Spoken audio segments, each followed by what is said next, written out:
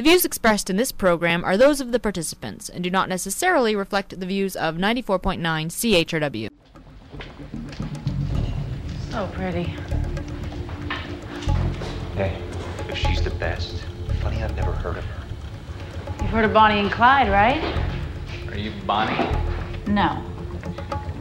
I'm not that stupid. Bonnie and her gun-crazy beau. You know what they wanted? Wasn't to be the best. Bestness means a quiet, head-down kind of life. No, Bonnie and Clyde, they wanted fame, notoriety. And boy, did they get it. They also got dead. I'll pass on that. When this is over, feel free to forget I exist. Now, just keep it down while this little darling and I get to know each other better. She's in. Damn. Tick tock, boys. This is... Oh my God. There are rumors of secret vaults used by top museums to store the world's most controversial works, but... Yeah, Piccolo Boy here is shocking. Huh. Yeah. Piccolo Boy, as you call him, was recently stolen from a private collector in Paris. Valued at $17 million. Whatevs. So we're stealing stolen art? Well, some of these works are merely of questionable provenance. Yeah, high-quality counterfeits. Antiquities, which are my particular forte. Hey, old stuff expert? Old stuff's in here. Thank you, gods and goddesses. Gray hours now, gray 45 minutes. This is what we're here for. Find it, tell me if it's the real thing so we can pack it up and get the hell out of here. I thought it might be this. Why else would I have been chosen? Chosen for what? What are we taking out of here, huh? The Parthenon.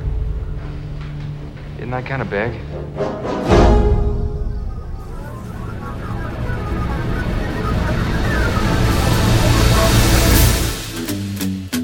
Good morning, London. It's Thursday, April 16th, 2015. I'm Bob Metz. I'm Robert Vaughn. And this is Just Right on CHRW 94.9 FM. We'll be with you for the next hour.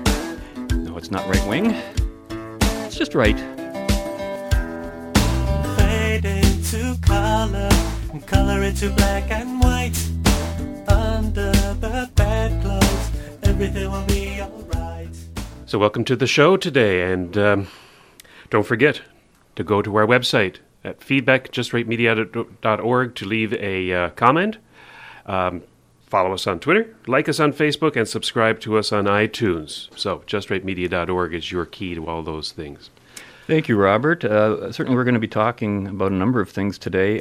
For my part of the show, as you can probably guess from the opener there, we're going to be talking about beauty and art and their important role in, well, humanity, I guess, in the history of humanity and our politics and everything about what human beings do. Some amazing things said by some philosophers. And I have to tell you, I was inspired to do this topic by listening to your show with Mary Lou last week and hearing some of the opinions that were expressed there, in terms of education, all the past things.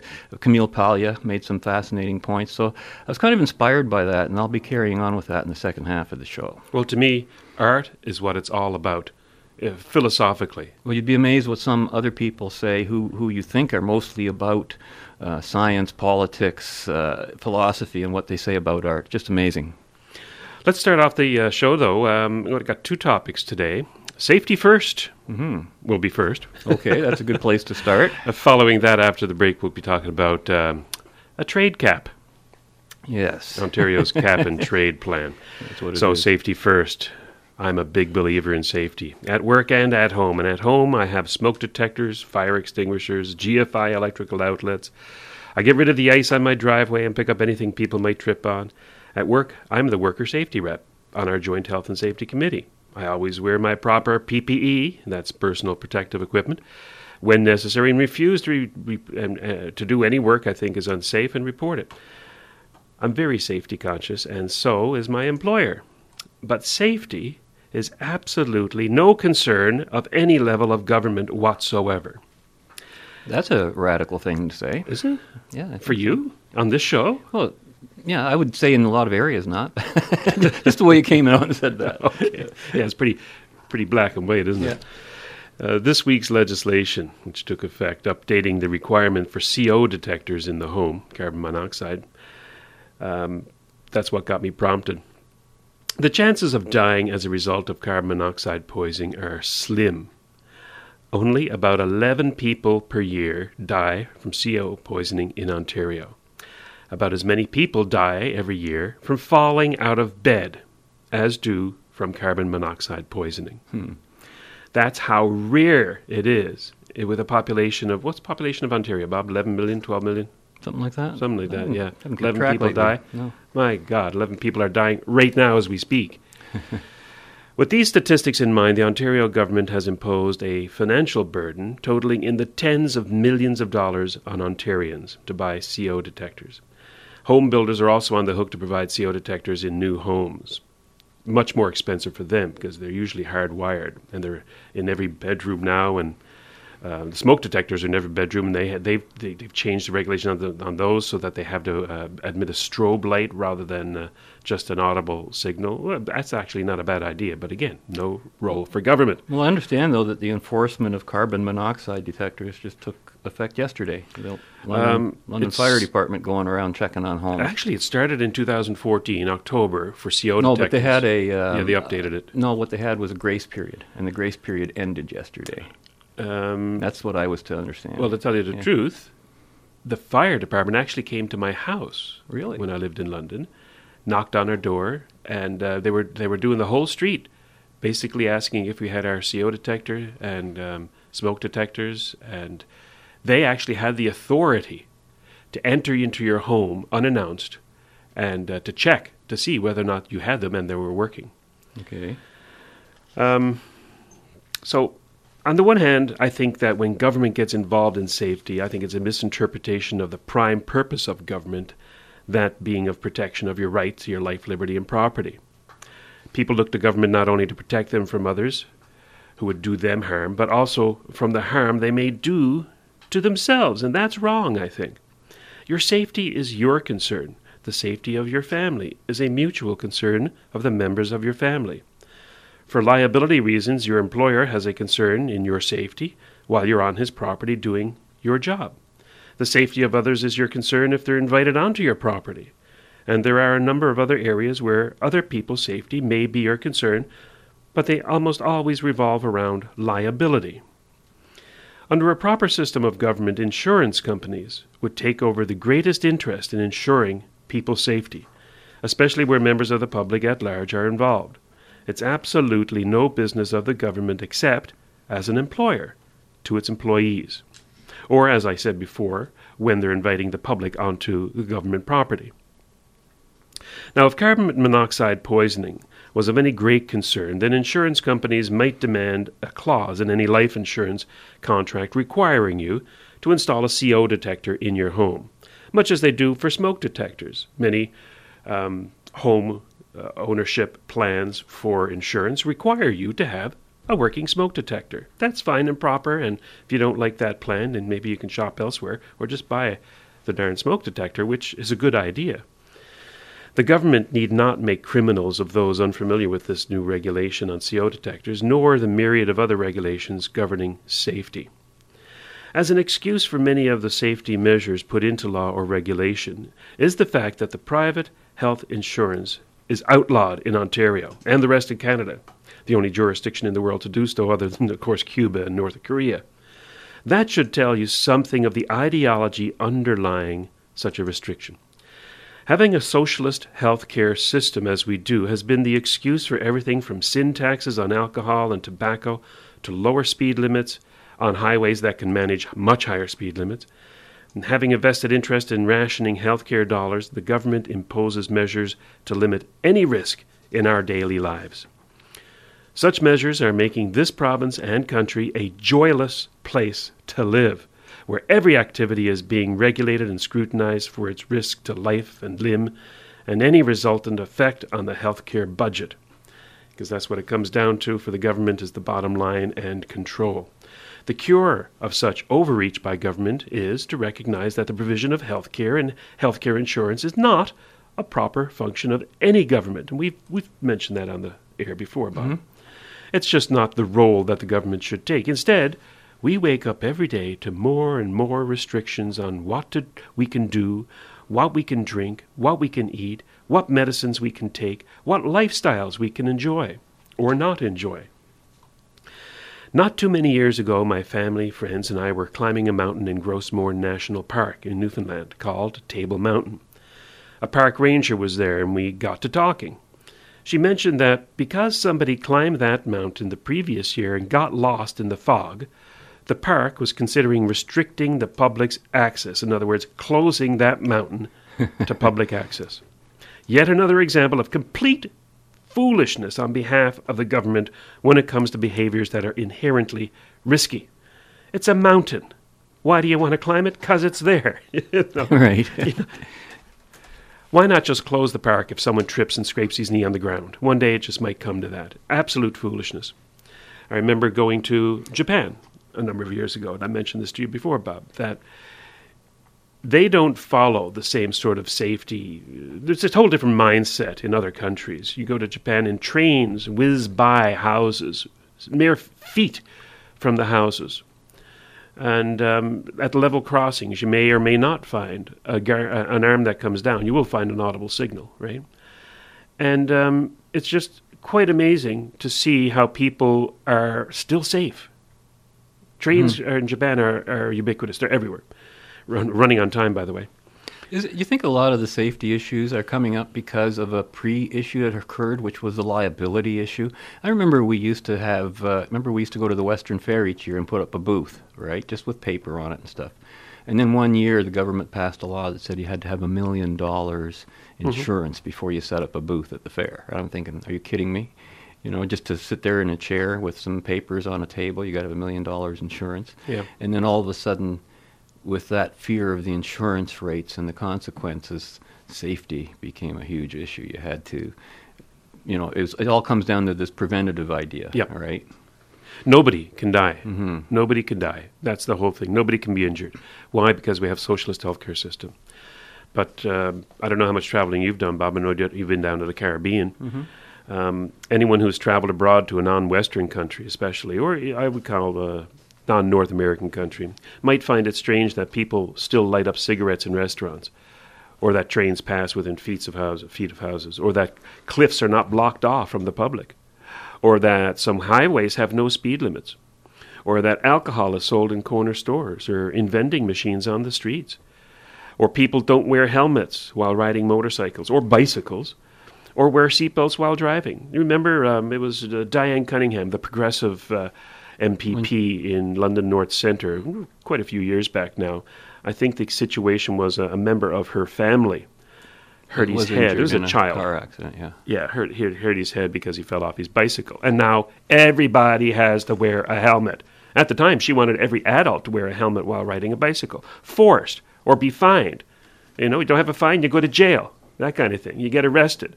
Thanks a lot, Diane Cunningham and the Progressives, for being absolutely too nanny state, much stepping out of your bounds, using the force of government inappropriately to supposedly save lives. Now, mind you, wearing a helmet's a good idea. But as I said before, there is a difference between safety and there's a difference between the role of government.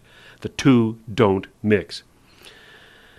All such things involved an element of risk. Everything does. The fact that I drove here today involved risk.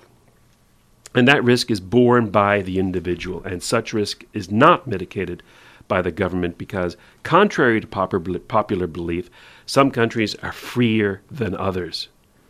A lot of countries are more free than ours, at least in such matters as governing individual risky behaviors. I think the government should get out of it and stop trying to kid us by saying that they're saving lives by imposing tens of millions of dollars of obligations and onerous regulations on what we can do as adults. This is Charlie from Independence, Missouri. Hello, Charlie. Hi, Fielding. A big handshake from the hometown of Harry Truman, the last good president we had. Well, that's debatable, but since I don't like to speak ill of the dead, let's move on to a livelier topic. But I want to talk about Harry Truman. Well, I don't. Goodbye, Charlie. Margaret from Blossom, Texas. You're on the air. Fielding, you dear man. I'll be 80 Tuesday. Well, bless you, my darling, and a happy birthday to you. Why, thank you. You know, all this stuff I keep hearing about this big hole in the sky over Antarctica, it's frightening me. Oh, yes, the mysterious ozone depletion. I tell you what, my darling, I'm going to send you a copy of my book. You read Chapter 9. It absolutely destroys the environmental chicken littles who would scare decent people like you. Thank you for your call, and God bless you, sweetheart. That was Margaret from Blossom, Texas. And speaking of large holes filled with nothing but a vacuum...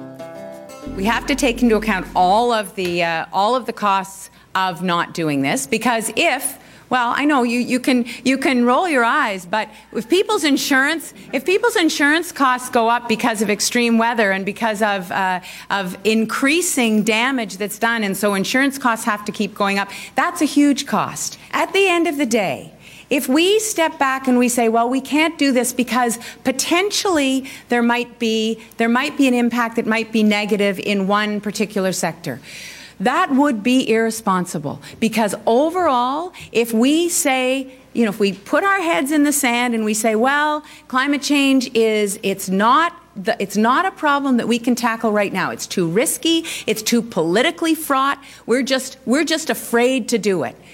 That would not be responsible. And when my granddaughter Olivia looks at me and says, Grandma, what did you do? What I'm not going to say to her, I put my head in the sand and I was worried that maybe there would be a cost somewhere that I couldn't explain, and so I didn't take an initiative that would have saved the planet for your grandchildren. I'm not going to do that. Oh boy, there's so much I have to say about Kathleen Wynne's Cap and Trade, or as you quite accurately entitled it, Bob, Trade Cap. It's a trade cap, yeah. But before I do that, I just want to mention that during the first quarter of the show, I noticed that there was a caller who's trying to call in. And I want to mention that the system that we have here at CHRW now has changed for our program. Bob and I are actually in the control room, pushing the dials and the buttons and managing the show and controlling it. So we've really been on a training course for the past several months. Yeah, it's actually been fun. Made a few mistakes, but that's okay. Nobody notices. So the point being is, of course, that we can't really answer the phone and talk at the same time because, if I'm talking, Bob answers the phone, you'll hear Bob talking to because we're in the same room on the air. Yeah. So we appreciate your calls and your interest, but for at least the moment, if you could, if you have a comment to make, we'd love to hear from you at feedback@justratemedia.org.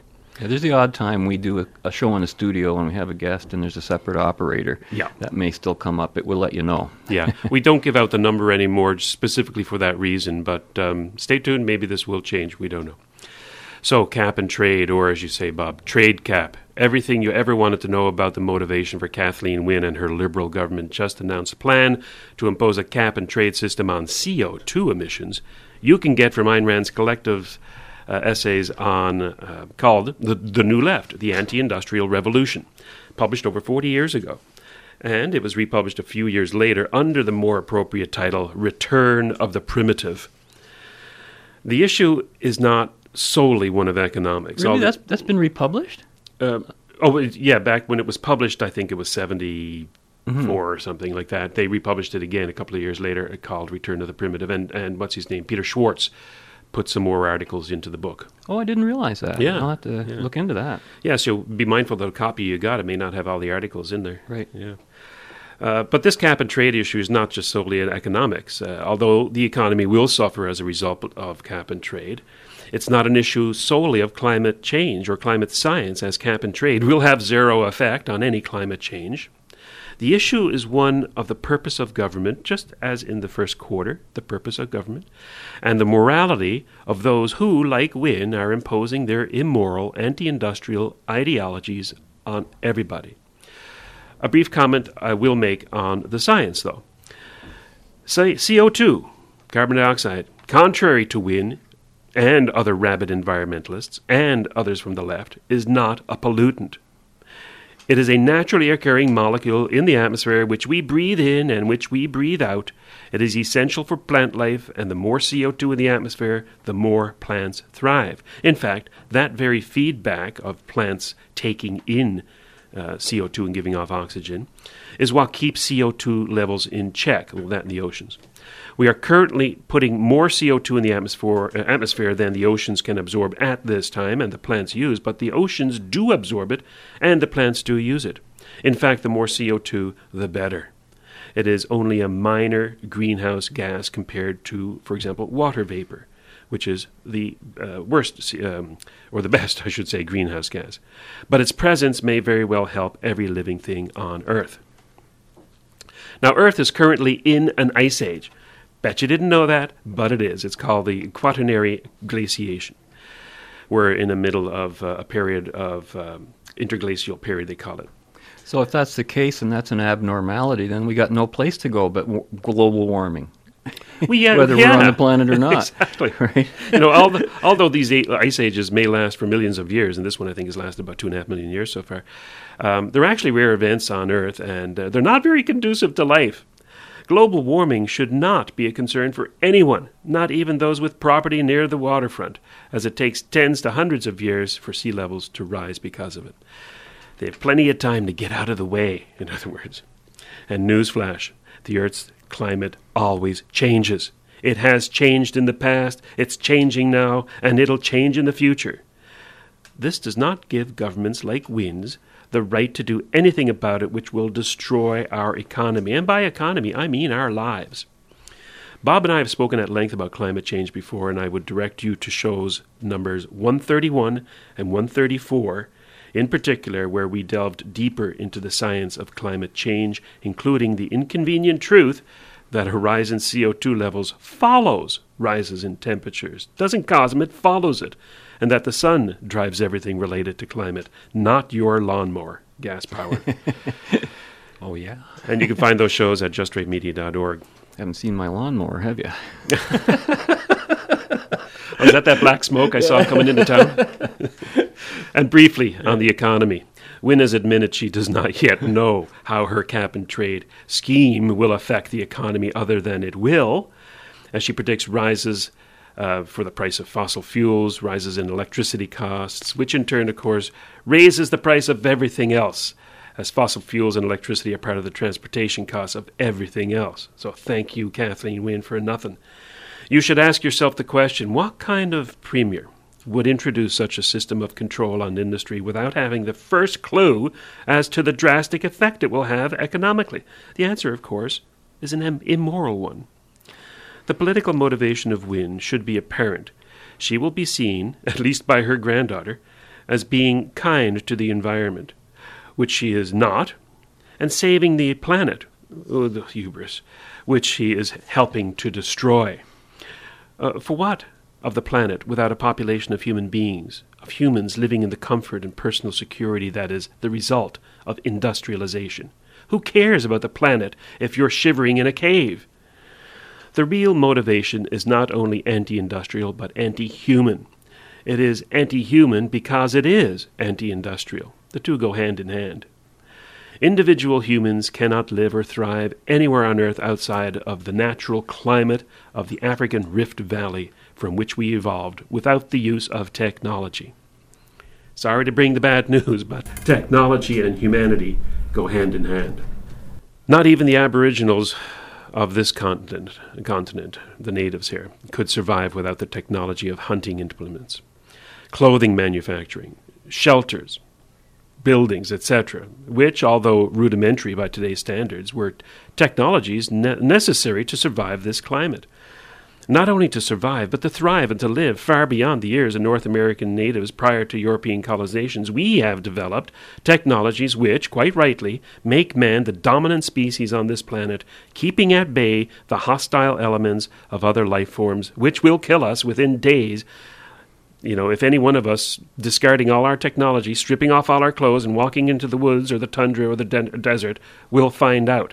You'll be dead in days. Nature is harsh. Nature is cruel. Nature is out to kill us all. And if it weren't for our technology, here in Ontario, we'd all be dead. That's not to say that nature must always be our enemy. On the contrary, with technology and industry, nature feeds us. With technology and industry, nature clothes us. With technology and industry, nature provides us with clues to our own nature and cures to our diseases. Nature can also be beautiful and something to enjoy and to play in. But just ask yourself whether you can appreciate the beauty of nature if you're naked, cold, bereft of all technology, and cast adrift amongst the beautiful spruce forests of the Rocky Mountains. You would get over the beauty of the landscape pretty quick as you'd run to find shelter, food, and protection from wolves and grizzly bears and, worse, mosquitoes. Now, do I really believe that with the implementation of cap and trade that we'll all be thrown naked into the jaws of a hostile wilderness? No, of course not. But cap and trade is a move toward death and away from life. It is a move to the wilderness over man. The rationale is the same, and the intent is the same. Trees are more important than man, says Wynne. Rocks are more important than comfort, says the progressives. Wolves are more important than cars or ice cream or spectacles. The philosophy driving the left, led for the moment by Wynne, is a philosophy which sees achievement as a curse and as an insult to the primitive. Wynne would not be permitted to outlaw all industry, but would if she could, so she does whatever she can, given her powers, to limit industry. I believe that even in her wildest nightmares, Ayn Rand would not have dreamt of the atrocity of cap and trade on CO2. If she had written it as one of her measures imposed on the industrialists in her novel Atlas Shrugged, she probably would have crossed it out after having written it, thinking, no, that's just too far-fetched. Nobody would believe it. Consider the plan of Wynne and those like her in scheming to squash industry under their heels. Let's make a perfectly harmless gas necessary for life a pollutant. Now let's create a cartel or a monopoly on that production of that gas. Now let's sell credits on the production of this harmless gas to industry so that they can stay in business. Let's sell those credits back to other industries which don't produce as much CO2 and fund our other nefarious socialist schemes, all the while making the voter think we're actually doing something for them. It's so weird trying to make your income dependent on a substance you're trying to ban. I think that's the point. That's the point. Yeah. Now, while cap and trade will be one more straw to break the camel's back and send and shut the doors of yet more manufacturers in Ontario, we should not attack this scheme solely on economic grounds. The fight has to take the higher moral ground. Man's individual life and happiness are the standards which morality must be judged. And using this standard, Kathleen Wynne's plan is immoral. It harms a businessman's right to run a business without interference from government. It diminishes our productivity and standard of living by making goods more expensive. It puts a label of polluter on every businessman which emits CO2 to create its product. It assumes that industry and individual industrialists are criminals who must pay for their sins of producing the goods we buy from them. Environment Minister Glenn Murray had this to say about cap and trade and his plan. Quote, "There is no single issue that presents a greater threat to humanity and to our future," unquote. Well, I'd suggest that there is no greater threat to humanity than Glenn Murray and his fantastic, fascistic philosophy of destruction and his cap and trade plan. While Kathleen Wynne and her government are the agent of this immorality, we should always remember where she gets this philosophy from. At the root are the so-called intellectuals on university campuses lying about climate change or man's role in the environment and his relationship with nature.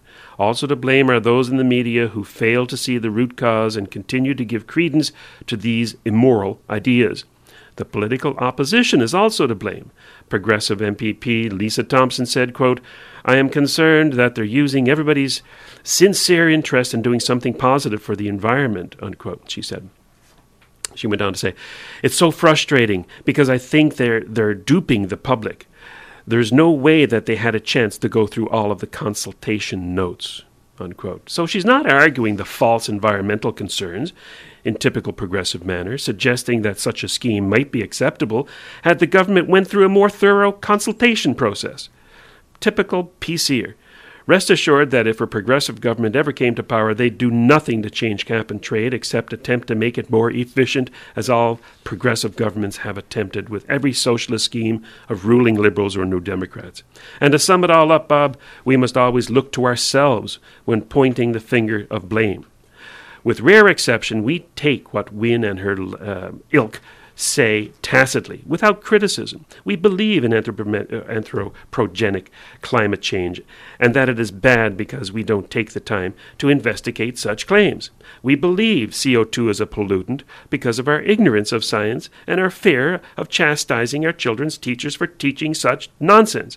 We continue to vote for politicians and parties like the Liberals and the Progressives and the NDP because we don't spend the time to investigate other credible alternatives like the Freedom Party, which I can assure you would be the only party capable and willing to do what's right, the right thing about such wealth distribution schemes like cap and trade. Gareth chose me because I demonstrated supernatural talents as a child. It was a very high honor. So at 16, I took an oath to him to learn the ways of the Order. Now you're his indentured servant and live in fear of your life. It's more complicated than that. He's given me many of my powers. Oh, what power could possibly be worth your freedom? When I was young, I was caught in a house fire. I escaped, but my face was badly scarred. Gareth taught me to create the illusion of beauty. Are you saying that the face that I am looking at is not real? It takes much of my inner power to maintain this aura. How could you trade something so superficial as a pretty face for your immortal soul? Do you know what it's like to look into the mirror and cringe? To be afraid to be seen in public? To always hide your face when a man looks at you? It's a far worse prison to live in. Melinda, that which is beautiful is not always good. But that which is good is always beautiful.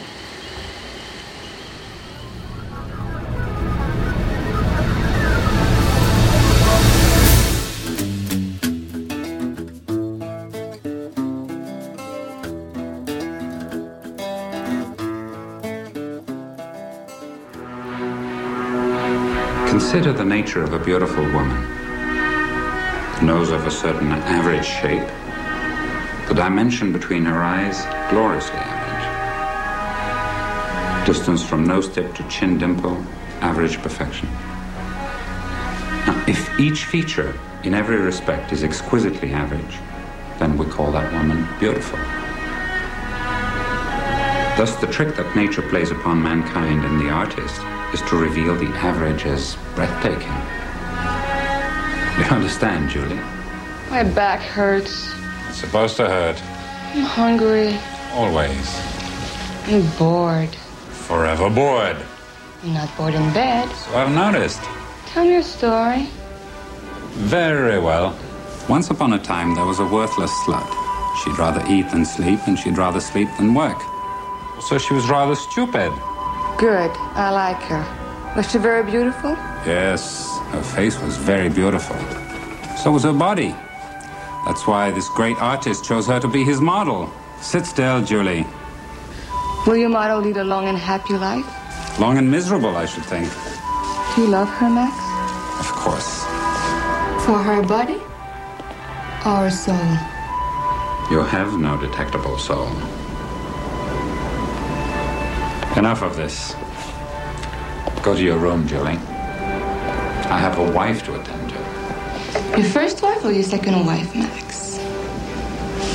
It's all the same. Wow. There was a lot going on there in that exchange between Max the artist and his model, Julie. I understand you just watched part of that episode. Well, when you sent me the clips, I just got engrossed in that. That's a good episode. It was. Of Columbo, believe it or not. That's a very unusual kind of a script for his show, for that show. Now, the artist Max, whom we just heard expressing his views on the subject of beauty, I would say, and I don't know if you'd agree with me, I might be going out on a limb here, I would say he has intrinsic views about art and his craft. He has values and standards, but they seem to be somewhat contradictory and non-objective.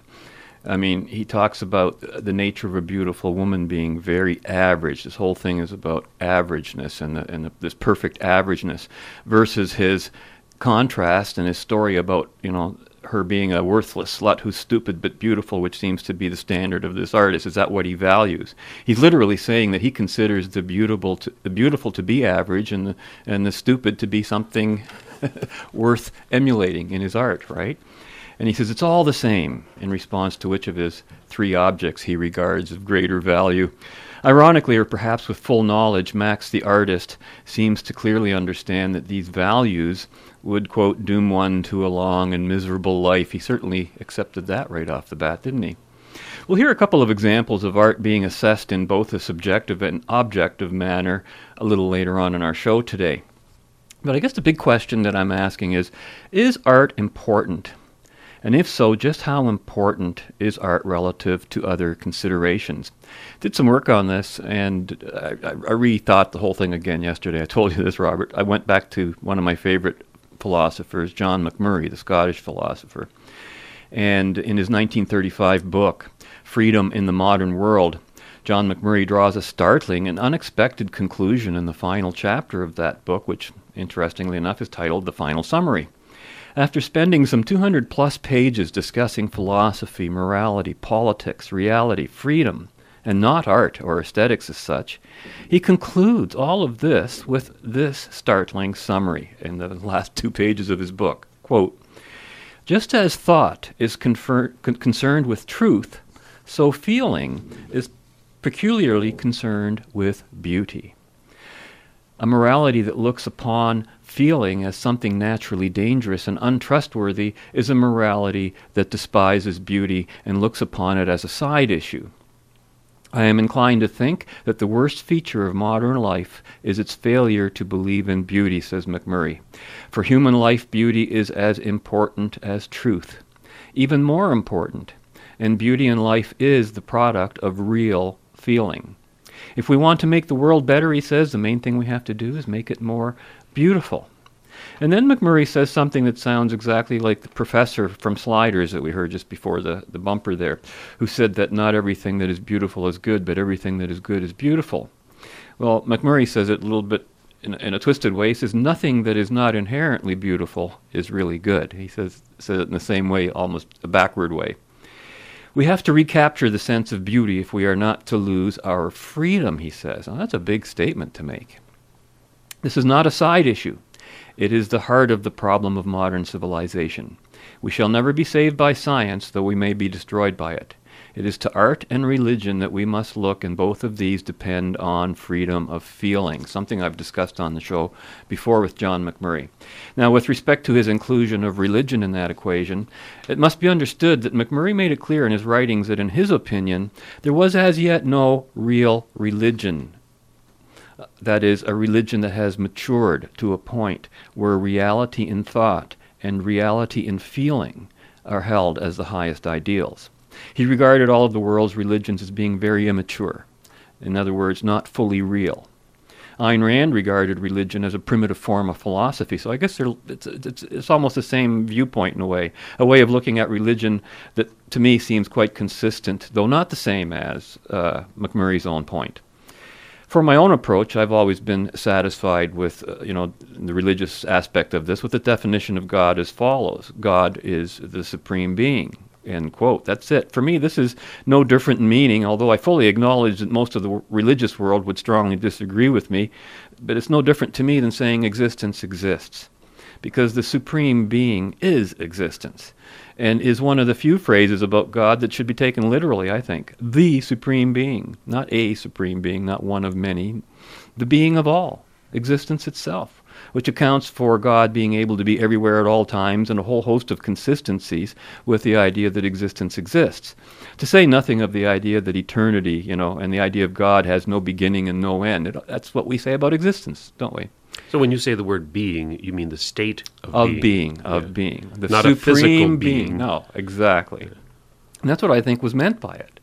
That's how I was always brought up to believe in God. I never took God literally after I was about 7 or 8 years old. But I know people around me don't look at it that way. But that, in my humble opinion is the way I look at it, and it's all about existence itself. Saying existence exists is the intellectual way of saying it. It concerns itself with truth. Saying God is the supreme being is the emotional, spiritual, symbolic way of saying the same thing, if you understand it in the context of a metaphysical reality. It concerns itself with beauty and with appreciation. I think that's what you're getting into when you get into the emotional aspect. And then there's Camille Paglia. As part of her philosophy of education reform, she said the purpose of education is to sustain the culture, as I heard on the show last week. And she's speaking as an atheist. She said, she asked, who are the greatest thinkers? Who are the greatest artists? She says that has to be taught in a chronological way to give a sense of history. And she says that, quote, I was the first to argue that the world's greatest religions should be the basis of such a curriculum because the great world religions include architecture, art, and the great texts. I believe as an atheist, she said, that the world's religions are great symbol systems that give you a sense of vastness and mystery of the universe and are far more spiritually sustaining to students than what's being offered in our educational institutions today. So too with the world's great art and architecture, two of Ayn Rand's favorite topics, and architecture, of course, was a major component in her novel, The Fountainhead. Now, if all this sounds, very artsy-fartsy and seems to have little to do with what many would regard as more important issues, I think that they might be wrong. I asked you about that before the show, and you placed a very high value on art and appreciation of art and beauty. Well, it's the pinnacle of the 5 branches of philosophy: metaphysics, epistemology, ethics, politics, and aesthetics. And I really liked Ayn Rand's Romantic Manifesto. As a matter of fact, I think it's her most valuable book to me personally, because it dealt with aesthetics. Well, of course, one of the big questions that always concerns people when they talk about art, and you want to get an argument started, start talking about art, is whether it's subjective or objective and what that really means. Rand described art this way, or beauty rather. Beauty is a sense of harmony, she said. Whether it's an image, a human face, a body, or a sunset. Take the object which you call beautiful as a unit and ask yourself, what parts is it made up of? What are its constituent elements? And are they all harmonious? If they are, the result is what we call beautiful. If there are contradictions and clashes, the result is marred or positively ugly. To say it is in the eyes of the beholder, that of course would be pure subjectivism, if taken literally. It isn't a matter of what you do for unknown reasons that decides, that for unknown reasons you can decide to regard as beautiful. She's saying, you can't just decide, I'm going to decide that this is beautiful. Well, that comes to you naturally from previous processes that have already taken place. Right, when we were talking in the green room there, I was just saying that I disagree that art is automatic. I think art comes from the values that you've chosen. Correct. So your art follows your choices. Well, getting into that here, yes. She says because values are created by the observing consciousness, they are created by a standard based on reality. So the issue is, she says, values have to be judged as objective, not subjective or intrinsic. So, what an interesting observation she makes, though, whose significance I hadn't really taken full notice of before. This is what we talked about earlier. Her point that we do not get to decide what we regard as beautiful. It's not a choice you make at the given moment, like you decide to have a chocolate bar or an ice cream cone. You can't decide 2 minutes ago, wow, that's beautiful, and come back to it 2 minutes later. No, I changed my mind. No, because it's based on your values, which are a lifelong process of developing. Yeah, so I'm thinking it has to do with a person's reaction, and it's different, I think, a little bit between the artist and the person perceiving the art. We either react to something as being beautiful or not. The process by which we arrive at our evaluation has already taken place and is part of our personality and character, which we cannot change in a split moment that we're confronted with what we regard as beauty, right? That's at the point you apprehend it. That's why it's an emotionally apprehended thing. So what that tells me is that one can indeed learn a lot about a person by observing what they regard as beautiful. I can't stress how often I myself have also noticed that people who share similar political ideals, for example, will also share an appreciation for the same art, a lot of the same TV shows, movies, comics, as one another. Of course, you can't rush to judgments based on a single or few examples only. I know myself that I enjoy certain TV shows or movies that do not reflect my values in a political or philosophical sense, but I may like the style or the characters or just something that's artsy about the show that I like, that appeals to me. I've gotten into discussions on Facebook about that very issue, where people will say that this is a good film, and I might criticize it for its philosophy, but they will correctly point out that, look, the cinematography, look at the acting, look at this aspect of that art.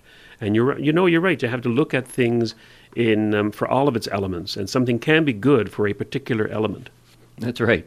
Now, Leonard Peikoff, in the book Objectivism, the Philosophy of Ayn Rand, made a comment. He said, "Whether men are good or evil, they characteristically react to art in profoundly personal terms.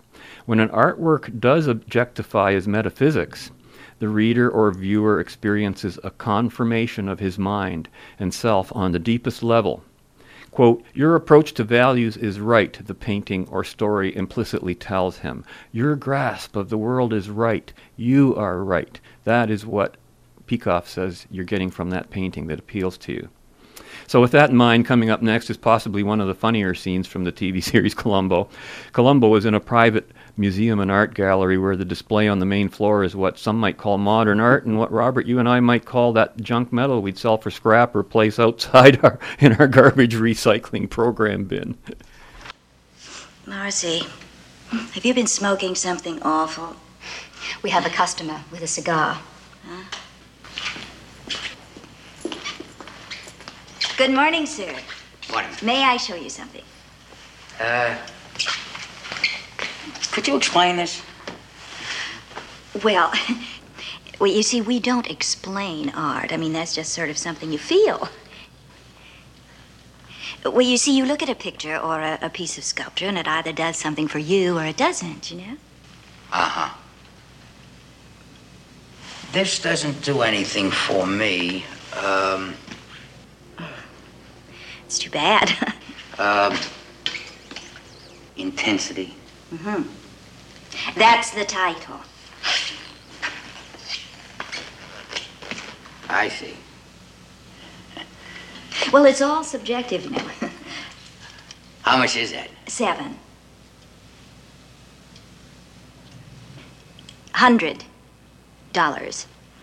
$700.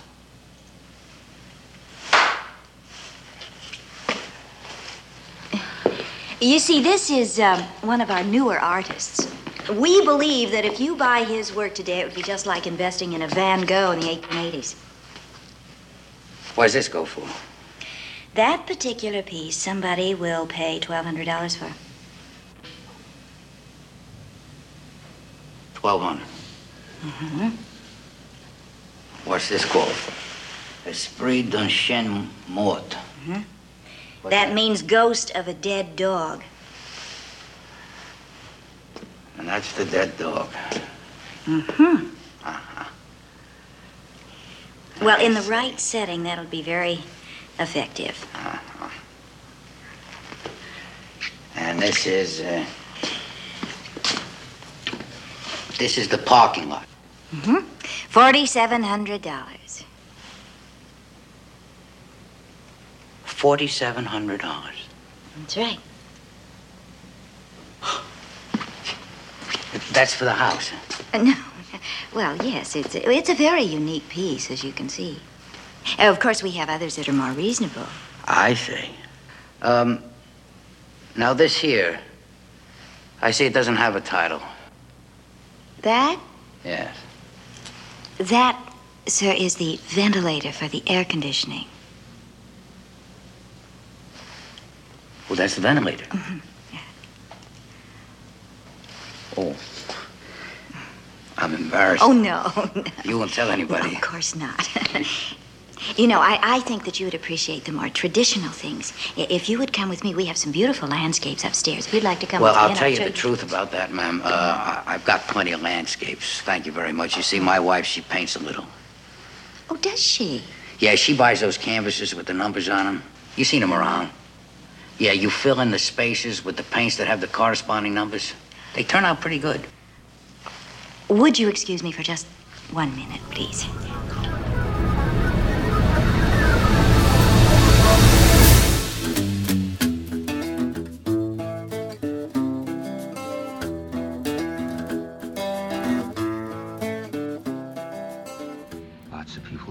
see this stuff.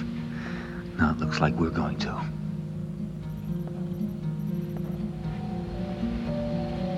This one's broken. Yeah, look who's talking.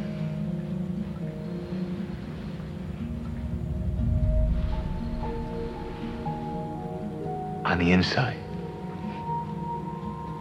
So you like art? It doesn't look right. It's not about looking right. Art's about feeling right. And you have no idea what I'm talking about. She makes me feel funny. That's because these other guys, they painted what they saw. But this guy painted what is. That's what art's for. To show us who we are.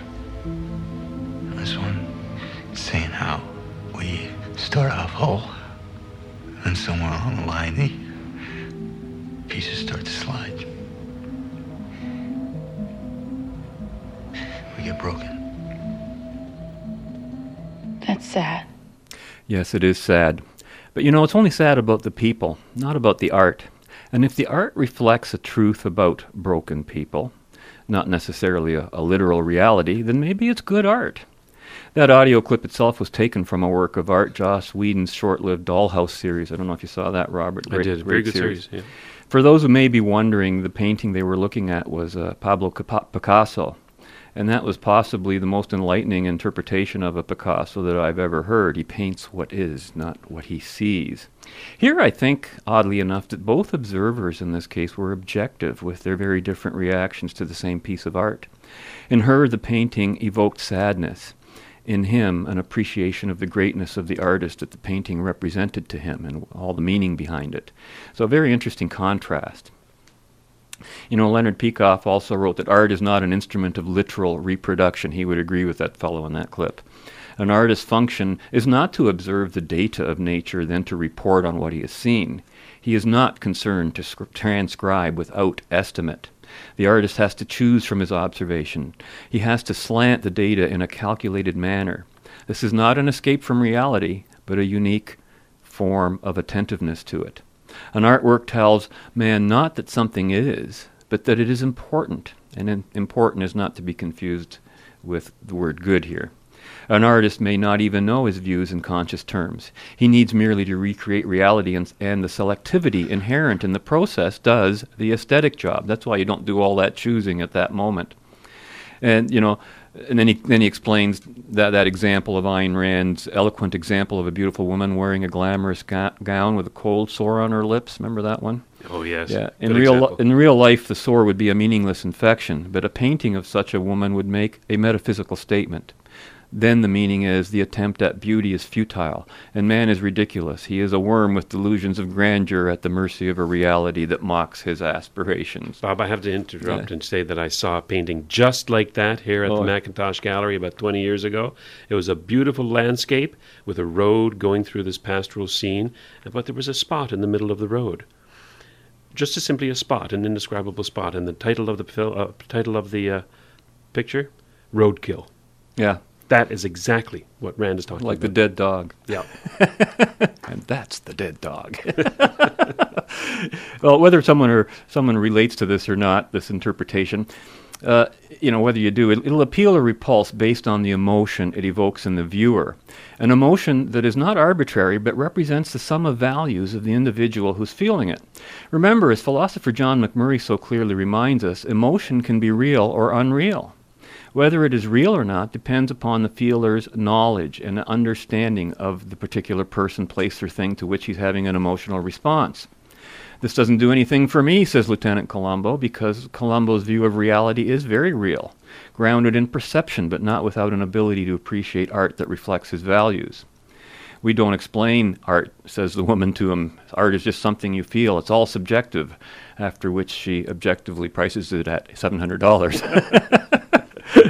Now, of course, I think the only essential variable in the process is the fundamental basic root values and beliefs of each individual, which are also formed by an objective process whose consequences differ slightly with each and every individual because of their different experiences.